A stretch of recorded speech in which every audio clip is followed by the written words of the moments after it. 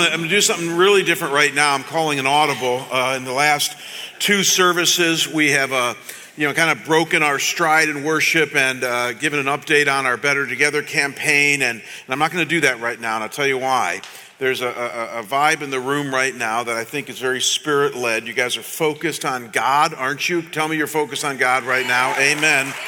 And so I want to go right into His Word. And if you want to update on Better Together, you can get it on our website, or I'll mention it next week. But for this service now, and as our other campuses and venues join us, let's not break stride, because Jesus is going to walk us into some amazing waters today. Let's just pray now and then ease into His Word. So let's pray. Father, I thank you that we have just sung the most glorious things about your sovereignty, your grace, your truth, that you are with us in the battle, and that, Lord, you are the one who holds victory. And we're going to see today, Father, for us and for Northridge and Cactus Chapel and Venue, that is true when it comes to this thing called peace. That, Lord, we want peace in our lives, but we fail to recognize who is the holder of peace and where our peace is found. And today, we want to repent of that. Today, we want to shed the things of this world, at least for the next half an hour, and focus on you, the giver of peace. So God, open yourself up to us as we open up your word. And we pray this in Jesus' name. Amen. So I got to ask you a question as we get into today's subject. Have you ever met a follower of Jesus who had the kind of personal inner peace that you not only admired, but thought, man, do I want that, and salivated after that? Have you? And before you answer too quickly, I'm talking about the kind of peace that doesn't come from circumstances. It has to transcend circumstances and come from somewhere else. You see, the problem with this discussion on peace is that quite often when I hear Christians say, I'm at peace, and then I ask them why, they say, well, the checkbook is balancing. Isn't God good? And, I got the job promotion, and, the wife isn't mad at me, and the kid isn't taking stupid pills. And we point to all the circumstances around us. We baptize them by saying, isn't God good? And say we have peace. The only problem with that is that the peace we're going to look at today is the kind of peace in which, whether circumstances are good or not, whether life is going great or not, there's going to be an obvious sense of inner contentment, of freedom from worry, a calm in the midst of the storm. I ask you, have you ever met a Christ follower with that kind of peace? I have. I can clearly remember the very first person that I met like this. He was the man who led me to the Lord 38 years ago. And boy, did this guy have the kind of peace that I wanted for my life. I was a junior in high school, going nowhere fast, spiritually completely dead. And I met this guy one day at my high school. This is a picture now of modern day. 40 years ago, he was much younger, as all of us were. And this guy's name is Joe. Joe, as you can tell, is a Lebanese-American man born in Detroit. And he was born and raised in a typical Midwestern home, semi-religious, but not really a relationship with the Lord. They just went to church now and then. And being raised in a great Midwestern home, his parents wanted him to go to the university, so he won a scholarship to the University of Michigan in track and field, excelled in sports, and when he graduated, decided to go into sports journalism. He landed a cherry job at Baldwin Wallace College in Ohio, just outside of Cleveland there. And yet, just before graduating from the University of Michigan, somebody shared the gospel with him. Somebody shared that it's not about religion, it's not about going to church, that it's about Jesus, who loves you and came for you, died for your sin to forgive you and bring you to God. And this made sense to Joe. And so he received Christ in his later university years, and it stuck. And through a lot of different twists and turns, when he got to Cleveland, he felt God's tug to quit sports journalism and go into youth ministry. And yet he didn't get hired by a church. He started raising financial support to work with secular suburban kids and to try to get them interested in Jesus. Now, as you can imagine, his family was not excited about this. I mean, they had spent a lot of time and energy to get him a great university education and get him a good job, and he quits it to go into youth ministry. They didn't get it. And so he found himself in a town without a lot of connections, hours from home, not a lot of friends, single and wanting to be married. And it was tough sledding, dealing with this burgeoning youth ministry. I mean, public schools back then weren't excited about some creepy guy coming on campus to talk about Jesus with the kids. They're not excited about that even today at times. And the youth and the churches wondered, why don't you just become a youth pastor? And the kids didn't necessarily warm up to him as quickly as he thought. Eventually, this guy would have an amazing ministry in the high school that I was at, but it was really a hard-won, hard-fought few years in which he was working with us very tough suburban kids.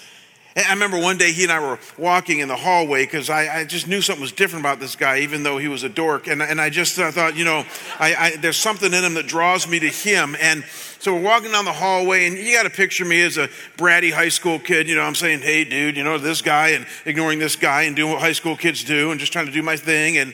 And Joe, this guy, is saying hi to everybody. I mean, it might sound like a small thing, but saying hi to everybody, like the burnouts and the jocks and the dorks and all this. And I finally looked at him and said, you got to stop saying hi to everybody. They're not saying hi back, and it's embarrassing. And I'll never forget what he said to me. It changed my world. He said, Jamie, we need to pull people out of their shell. They all have needs. Their greatest need is for God. And if we don't take risks like saying hi to them, they'll never come out of their shell. I had absolutely no answer for that. All I knew is that this guy just didn't seem to care what other people thought. That there was a peace inside of him flowing like a river, as the old hymn says. And this peace was not dependent on outward circumstances. See, you guys got to see this. I had never seen that in my 17 years of living. I had a great upbringing, wonderful parents and great brother and okay sister. And I had a wonderful, family that I grew up in. I had wonderful friends and all of that. But everybody's peace depended on their circumstances. Give me a head nod that you understand that. Life's going bad, no peace. Life's going good, you got peace. Never met anybody that was able to transcend that until I met Joe. Eventually, Joe would leave youth ministry and go to be an inner city pastor in one of the toughest parts of downtown Cleveland, where he's been ever since. And this was by nobody's definition an easy road. And yet every time I talk to him, even though life is hard, peace flows in his soul. No matter what the circumstances, he has peace. And this stubborn peace that was so evident in his soul was one of the primary reasons I trusted him as a confused junior in high school. And it also played in huge when I accepted Jesus, because I wanted that kind of peace. So let me ask you again. Have you ever met a follower of Jesus who had the kind of personal peace that you just didn't admire, but you salivated after? My guess is, my hope is, that most of us have. Because you see, here's what Jesus made clear when he was on this earth, and that is that peace, personal inner peace that rises above the cruddy circumstances of life, is to be the normative experience for his followers. We'll get to in a minute why that isn't so, and there's some very intelligent answers as to why so many Christians lack peace. But before we do, we can't escape the reality that peace was designed to be the everyday normal experience for those who would embrace Jesus, because he has it and he's willing to give it to us. And so as we wrap up this series today on John 16, here is what Jesus reveals to us. It's a game changer in your spiritual life, if there ever was one. And it's our main point today. It's the only thing I really need you to remember. And that is that inner peace is found in one place only, and that is the person of Jesus. Inner peace is found in one place only, and that is the person of Jesus. And though some of you find this statement kind of vanilla because you've been around the spiritual block way too many times, I want to be clear about something here that might add some color and texture to this. And that is that by making this statement, we are saying that inner peace is not found in ourselves. We are saying that inner peace is not found in our circumstances.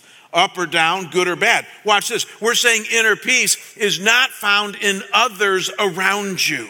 As wonderful as your spouse is, your kids, your good friends, I got them, you got them. Inner peace is not found in them, and you have to stop trying to demand it from them. And it's certainly not found in the world around us. No, Jesus makes it very clear that ultimately peace is found in none of these places. It's only found in himself.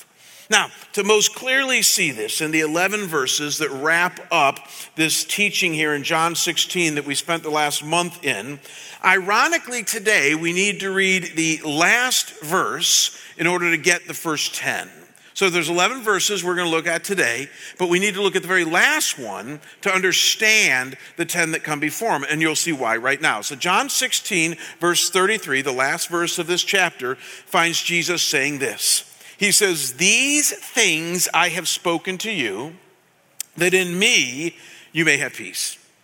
These things I've spoken to you, that in me you may have peace." So notice two things here that are really important for where we're going right now. First, these things I have spoken to you are going to give you peace. So that's why we have to read this verse first. Because these things I have spoken to you, at least the 10 verses that come before this, if not the 3 chapters that come before this, are designed, Jesus tells us, to bring peace to our lives. So in just a second, we're going to look at what these things are and how we get our peace. But before we do that, notice a second thing here, and that is that before Jesus even tells us how we get our peace, he tells us where we get our peace. And that is that peace is found in me, in him.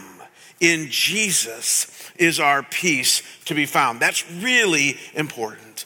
As one Bible expert points out, this means in Jesus alone.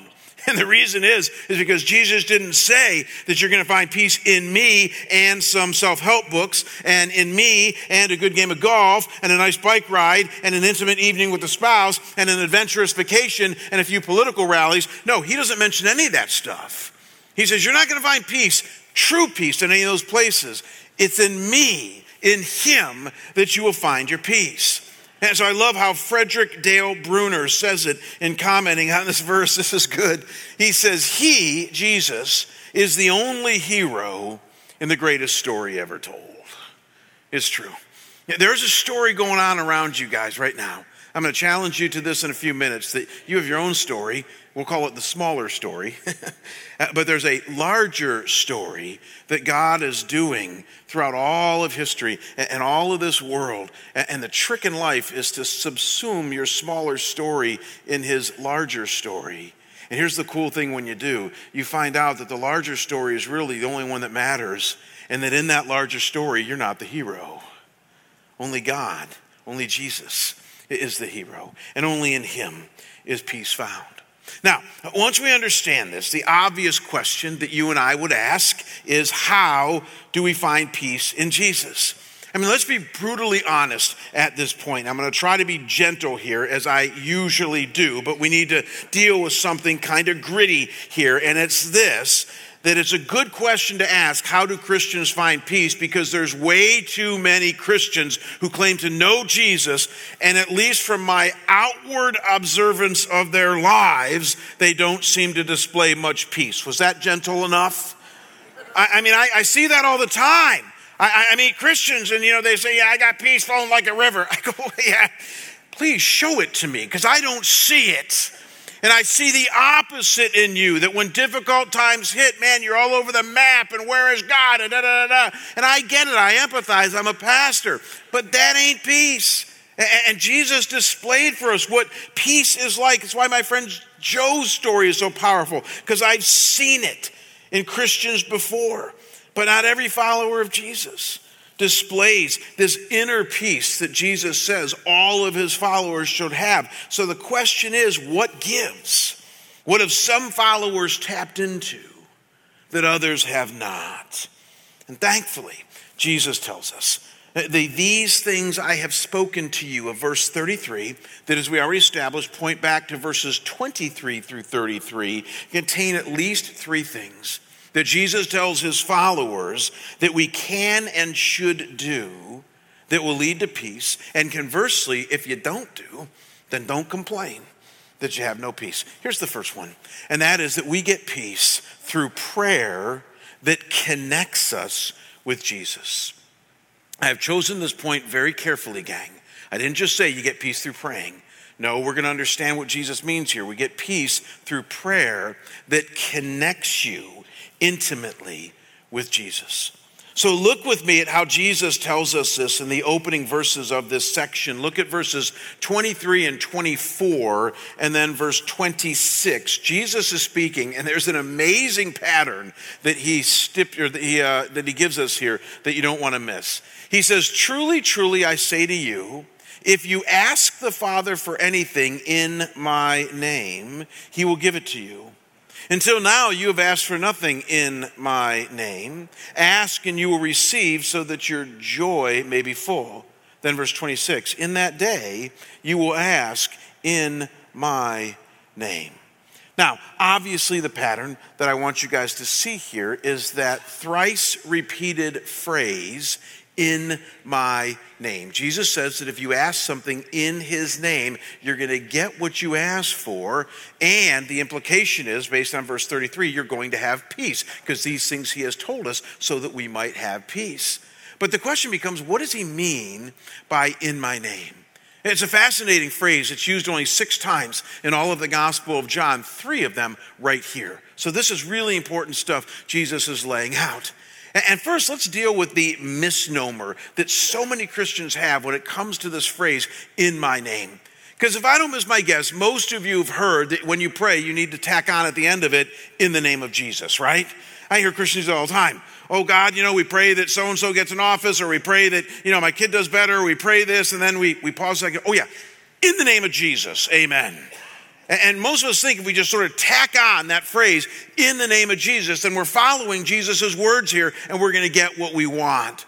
The problem is that this is a grand adventure in missing the point if you think that that's what Jesus is saying here.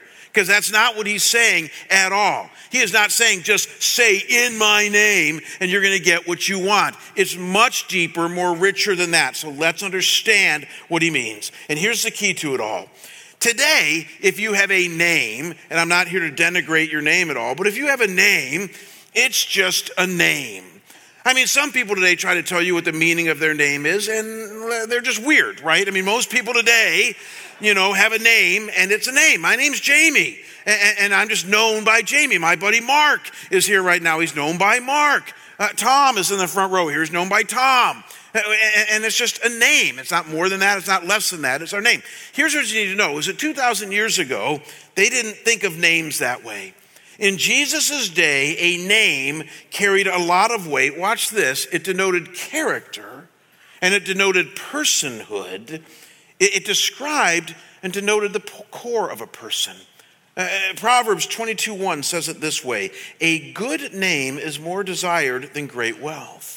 So your actions, who you are and were as a person, was attached to your name 2,000 years ago. And you became known by your name for who you were as a person. So here's why that's important. If you used someone's name back then, if you, say, came to another person in the name of another, like when Jesus sent his disciples head into Jerusalem to get the donkey, and they said, "Well, this isn't your donkey." And they said, "The Lord needs it. This is for Jesus." And all of a sudden they gave him the donkey. What's going on there? Well, there's something powerful behind that name. But what was it? If you used somebody's name 2,000 years ago, it denoted closeness to that person, that you knew that person. And then it also denoted that you were there to do business on their behalf and you knew what their will and purpose was. Isn't that rich? So again, when Jesus sent the disciple ahead to get the donkey and he said, "The Lord needs it," immediately the guy that owned the donkey said, "Well, he must be really close to Jesus and he must know the purpose and will of Jesus." And so because of that, based on the name, he released the donkey. So go back to John 16 now. What Jesus is getting at here is that when you and I regularly and consistently pray, praying to the Father and praying to Jesus, and in that process get close to him, and begin to discover the priorities, the purposes, even the will of God for our lives. When we have the kind of prayer that connects us with God, and we start to understand his heartbeat, then very naturally your prayers are going to begin to be rightly directed. And because it is God's heartbeat, you're going to receive an answer. But the point is not going to be in getting what you want. The point is in the closeness that you have. That's what Jesus means by in my name. A closeness that you have in which you discern the very will and purposes of God for your life and those around you. And it's in this closeness that you get peace. So Jesus isn't saying here in these passages, just pray and you'll get peace. He's saying pray in such a way that you connect with me at a deep level. And I'm going to start to do something in your soul that is going to start to let you rise above and give you peace. And this is exactly what Jesus was saying in John 15, verse 7, a passage we looked at last year. Maybe now it will make more sense. He says, if you abide in me and my words abide in you, ask whatever you wish and it will be done for you. Seems so simple. It's not. You need to abide in him.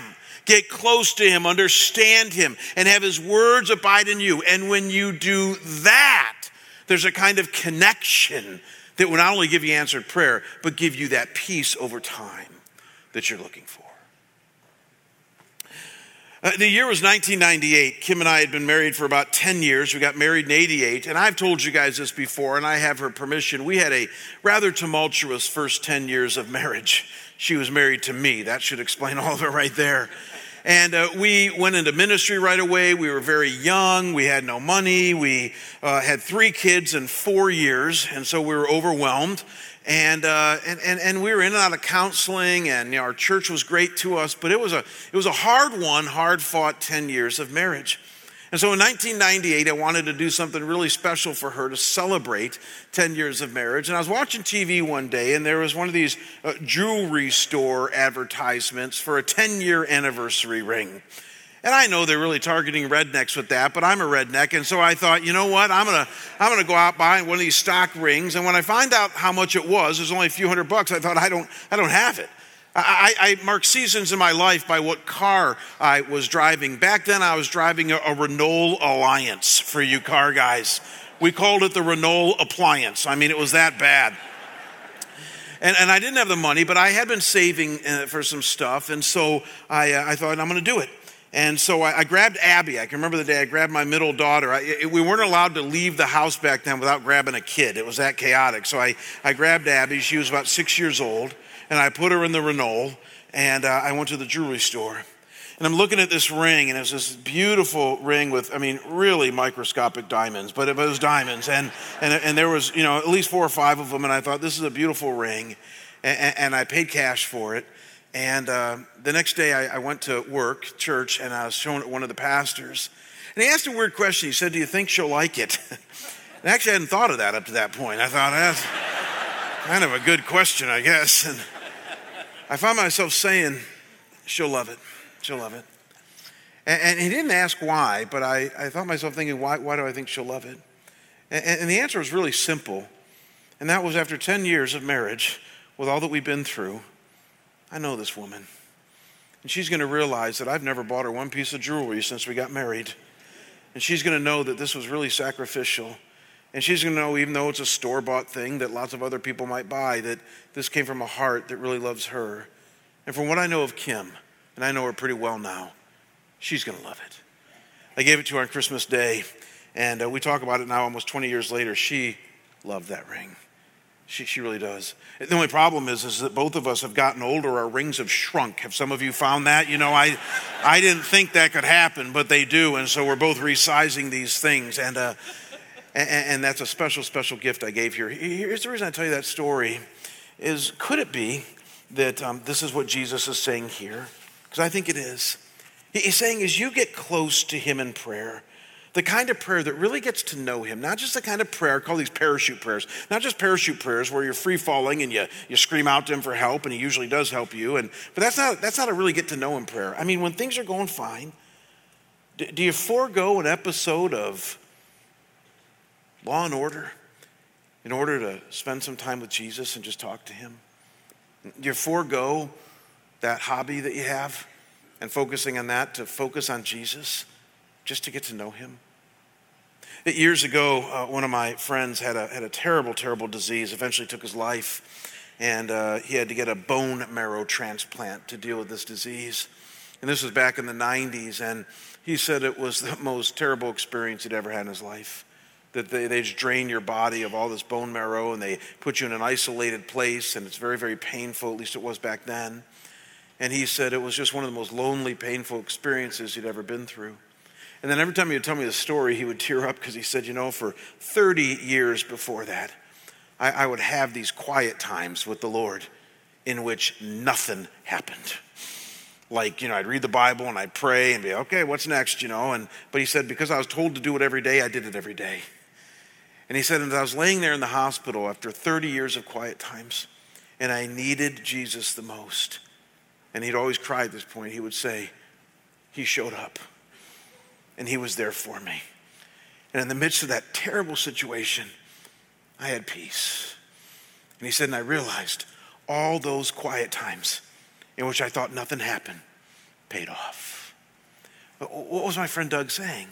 He was saying that as he got close to Jesus over those years, as he learned his will and his purposes, as he spent all that time with him, when he needed him the most, he could experience his presence. See, the problem is he never leaves you. He's always with you. But we've not trained our souls to be open in the presence of God and to experience him. And you'll never do it except in the school of prayer. And that's why I say that what we need to do is spend time with him in prayer to get to know him. And as you do over time, you're going to have more peace. Now, we're fast running out of time. So more quickly, let's notice a second thing that Jesus refers to that will give us peace in him. And this one is right on the coattails of the first one. So I'm not going to spend a ton of time on it, but it's worth noting. And that is that we get peace through faith and trust in who Jesus is in our lives. And this just makes sense when you think about it, gang.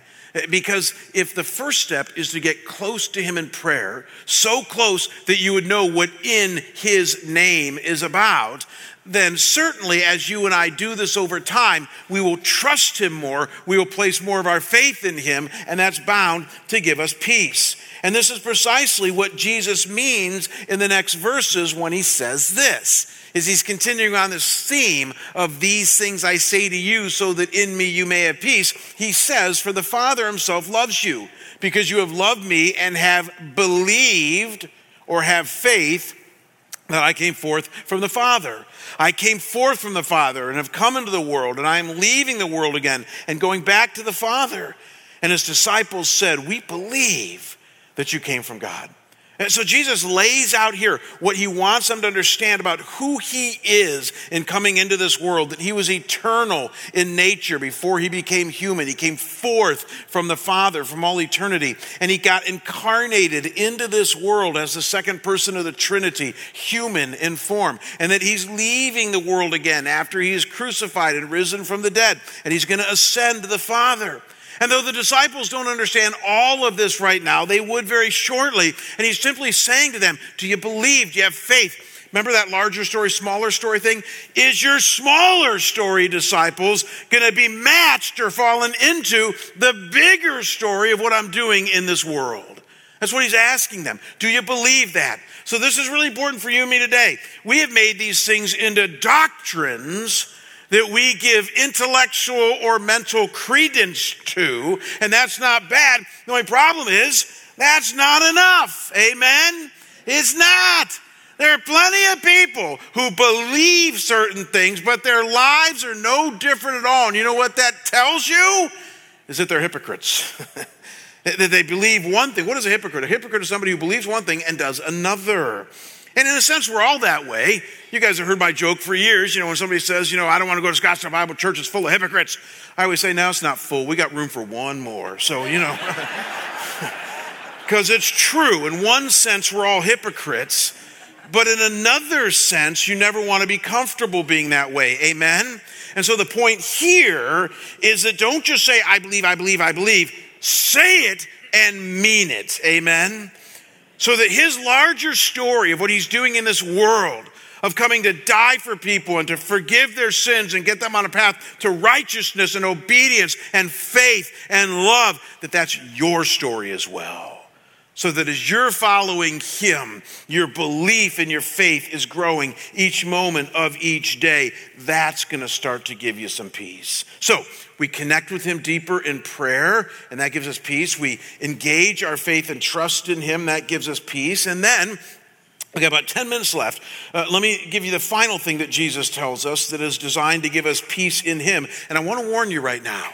The first two things I shared with you are like really intuitive. Like if you were going to, try to explain the Christian faith to somebody in order to get peace, you'd say, well, you better connect with them in prayer. You need to trust in Jesus and all that stuff. And that's true. This third one seems to come out of nowhere and is not very intuitive. But here it is.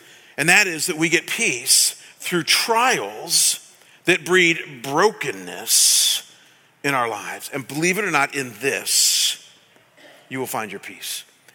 You gotta love Jesus' style. Right after he tells the disciples about their wonderful belief and faith in him, and the disciples affirm that faith. I just read that for you, where they say, we believe that you came from the Father. You would think that Jesus would look at them and say, way to go, guys. Man, glad you got that faith. It's going to carry you a long way. It's going to give you peace. Kudos to you. It's interesting. He doesn't say that at all. In fact, he just rips them apart for it. Look what happens as he responds to them saying, we believe. In verses 31 to the end of this chapter, it says, Jesus answered them, do you now believe? Behold, an hour is coming and has already come for you to be scattered, each to his own home, and to leave me alone. And yet I'm not going to be alone, because the Father is with me. These things I've spoken to you, so that in me you may have, say the word with me, peace. In the world you have tribulation, but take courage. I have overcome the world. Now we need to do one last thing before we wrap this up. We need to wrestle with what Jesus is getting at here, because it really is mind-blowing. There's actually a duality going on here, where twice he mentions this really negative stuff. He says the disciples are going to be scattered, which is true, but he's not making it into a positive thing. He said, you guys are going to abandon me, but don't worry, God will be with me, the Father and all that. And then he says, secondly, you're going to have tribulation. That word literally means hardships, difficulties, trouble for the rest of your lives. So that's kind of a downer. But then he matches that with two things that he says are also going to happen. One, you're going to have peace in the midst of all of that. And secondly, because I've overcome the world, you're also going to overcome the world. 1 John 5 would tell us that anybody born of God overcomes the world because we're following Jesus. So on the one hand, just feel this. You got scattering, you got tribulation, but on the other hand, you got peace, and you got this idea of overcoming. And the question we need to wrestle with is, what is that about? How does that work? And though I tell you guys this all the time, it's just so important that you see it. You see, we live in a culture today, a toxic American culture. Now tell me if this isn't true, that is addicted to comfort. Amen? All of us are. We just fight for our next little jolt of comfort. We're just hedonists and we don't even know it. Even today, many of you can go home this afternoon, you're going to say, that was a great sermon, what should I have to eat? Or that was a great sermon, I wonder what I can buy this week, or that was a great sermon. It's just so a part of our lives. And I'm not here to get down on you for that. I'm really not. You guys are very generous. You're taking Christ seriously, all the good stuff. What we need to remember, however, though, is that God doesn't hate the difficulties and the trials of our lives as much as we do. Because we're addicted to comfort, anything that ever gets in the way of that, we think is evil and bad, and God must not want that in our lives. God has a very different take on it than you do. God essentially says, I've already upstreamed this thing. I already know it's a fallen world. I already know this isn't your home. I already know that the reason heaven is so good is because this place is a dump. God knows that. If you don't believe me, read Genesis 1 through 3. It gives a quick Cliff Notes version of why all this bad is here. And God is really clear that I'm going to take those trials, those difficulties, and I'm going to use them to allow you, watch this, to get to the end of your rope, to get the end of yourself, in which you realize the only thing you have is me. And in the ashes of that brokenness, I'm going to rebuild you. But I'm going to rebuild you to depend on me, to trust in me, to have me be your all in all. And you're going to be less addicted to comfort, less concerned about all the things of this world, very concerned about me. And in that, you're going to find your peace. Paul the Apostle discovered this in 1 Corinthians or 2 Corinthians chapter 12. And he was praying to God like many of you do, take away this thing, this isn't good, this is bad. And God reveals to him, he says, no, you don't understand. You see, you think that your power is going to come from power. What you need to understand, Paul, is that my power in your life is only made perfect when you are weak, when you're at the end of yourself. And being the passionate person Paul is, he goes, well then, I'm going to brag about my weaknesses. I'm going to start telling everybody about them because why? When I am weak, then I am strong. And you see, here's what we need. We need more people in Scottsdale and Phoenix bragging about your brokenness. Now, and again, you gotta be careful. I don't mean to be a sadist, but you go around saying, this is the mess that this fallen world has created in my life. But look at how good God is. Look at what God can do with a life submitted to him. Look at what Jesus can do in giving us peace. You gotta stop running from your brokenness. Embrace it. Because God wants to use it to give you the peace that your soul desires. One last story and we're done. Let's go back to my friend Joe. One of the reasons I love this picture of my friend is because it's a solitary picture, kind of denoting a solitary life. This is him, I'm sure, at his church, and somebody took this picture. They're having some sort of meeting there, but it's a picture that just denotes a lot of aloneness to me. Also, you can see him in a rather contemplative mode here, processing a lot of the stuff going on in his life. I will tell you right now that is the sum of much of his life. As I said to you earlier, he's not had an easy ministry. I mean, he's pastoring in some of the most difficult near West Side area of Cleveland, and it's been really hard to grow a church there. In fact, for the last 40 years, every month he sends out support letters because many of us have to support him financially because his church can't afford to even pay for a pastor because they don't have any money. I mean, the vast majority of them are living in poverty. And so it's rough sledding. It's day by day. He's dealing with the most difficult issues of drugs and prostitution and broken marriages. I mean, it's just, you guys know the drill. It's just very difficult in the inner city. And what's amazing is when I get his support letters, if you guys think I'm honest, I'm only honest because I was trained by the best. He never sends out a support letter that's like really flowery and just tries to cover over everything. In his support letters, he just says, this is what I'm dealing with. And many times he'll even say, and I'm super discouraged. It's just hard not to be in dealing with all of this stuff. But invariably, at the end of every support letter, and he doesn't do this intentionally, he says, but let me tell you where I'm at with Jesus. Start talking about all that Jesus means to him and who Jesus is, because you see, he's applied the three things we've talked about here today. He talks to him all the time. He praised him all the time. He would rather pray than watch Law and Order. He'd rather pray than do the things that many of us do. And in that school of prayer, after 40 years, he's pretty close to Jesus. He's very close to Jesus. And even in the midst of the dour, difficult times, Jesus is there as an experience for him, not a head knowledge, an experience. His faith and his trust are in Jesus, not in his church, not in his culture, not in his wonderful family, but in Jesus and the brokenness. He can't run from his trials.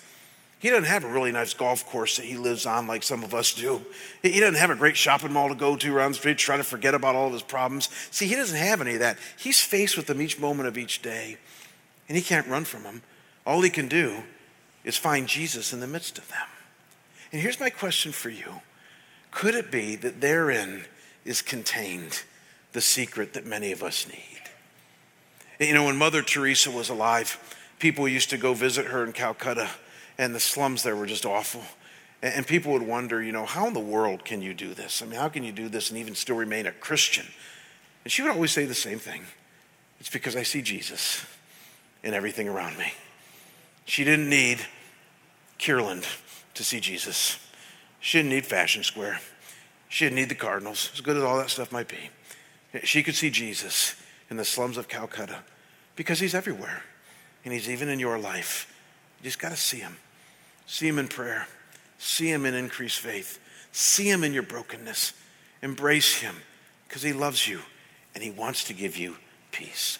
Let's pray. Father, thank you for the amazing teaching of Jesus here that really is a challenge to many of us.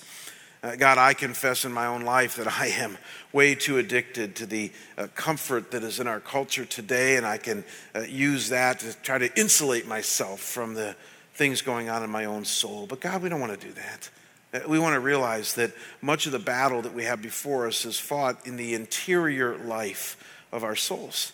And that, Lord, once we see that, we realize we're all the same. We're all made of the same stuff. We're all dealing with the same stuff, whether it's Joe in the inner city or us here in Scottsdale.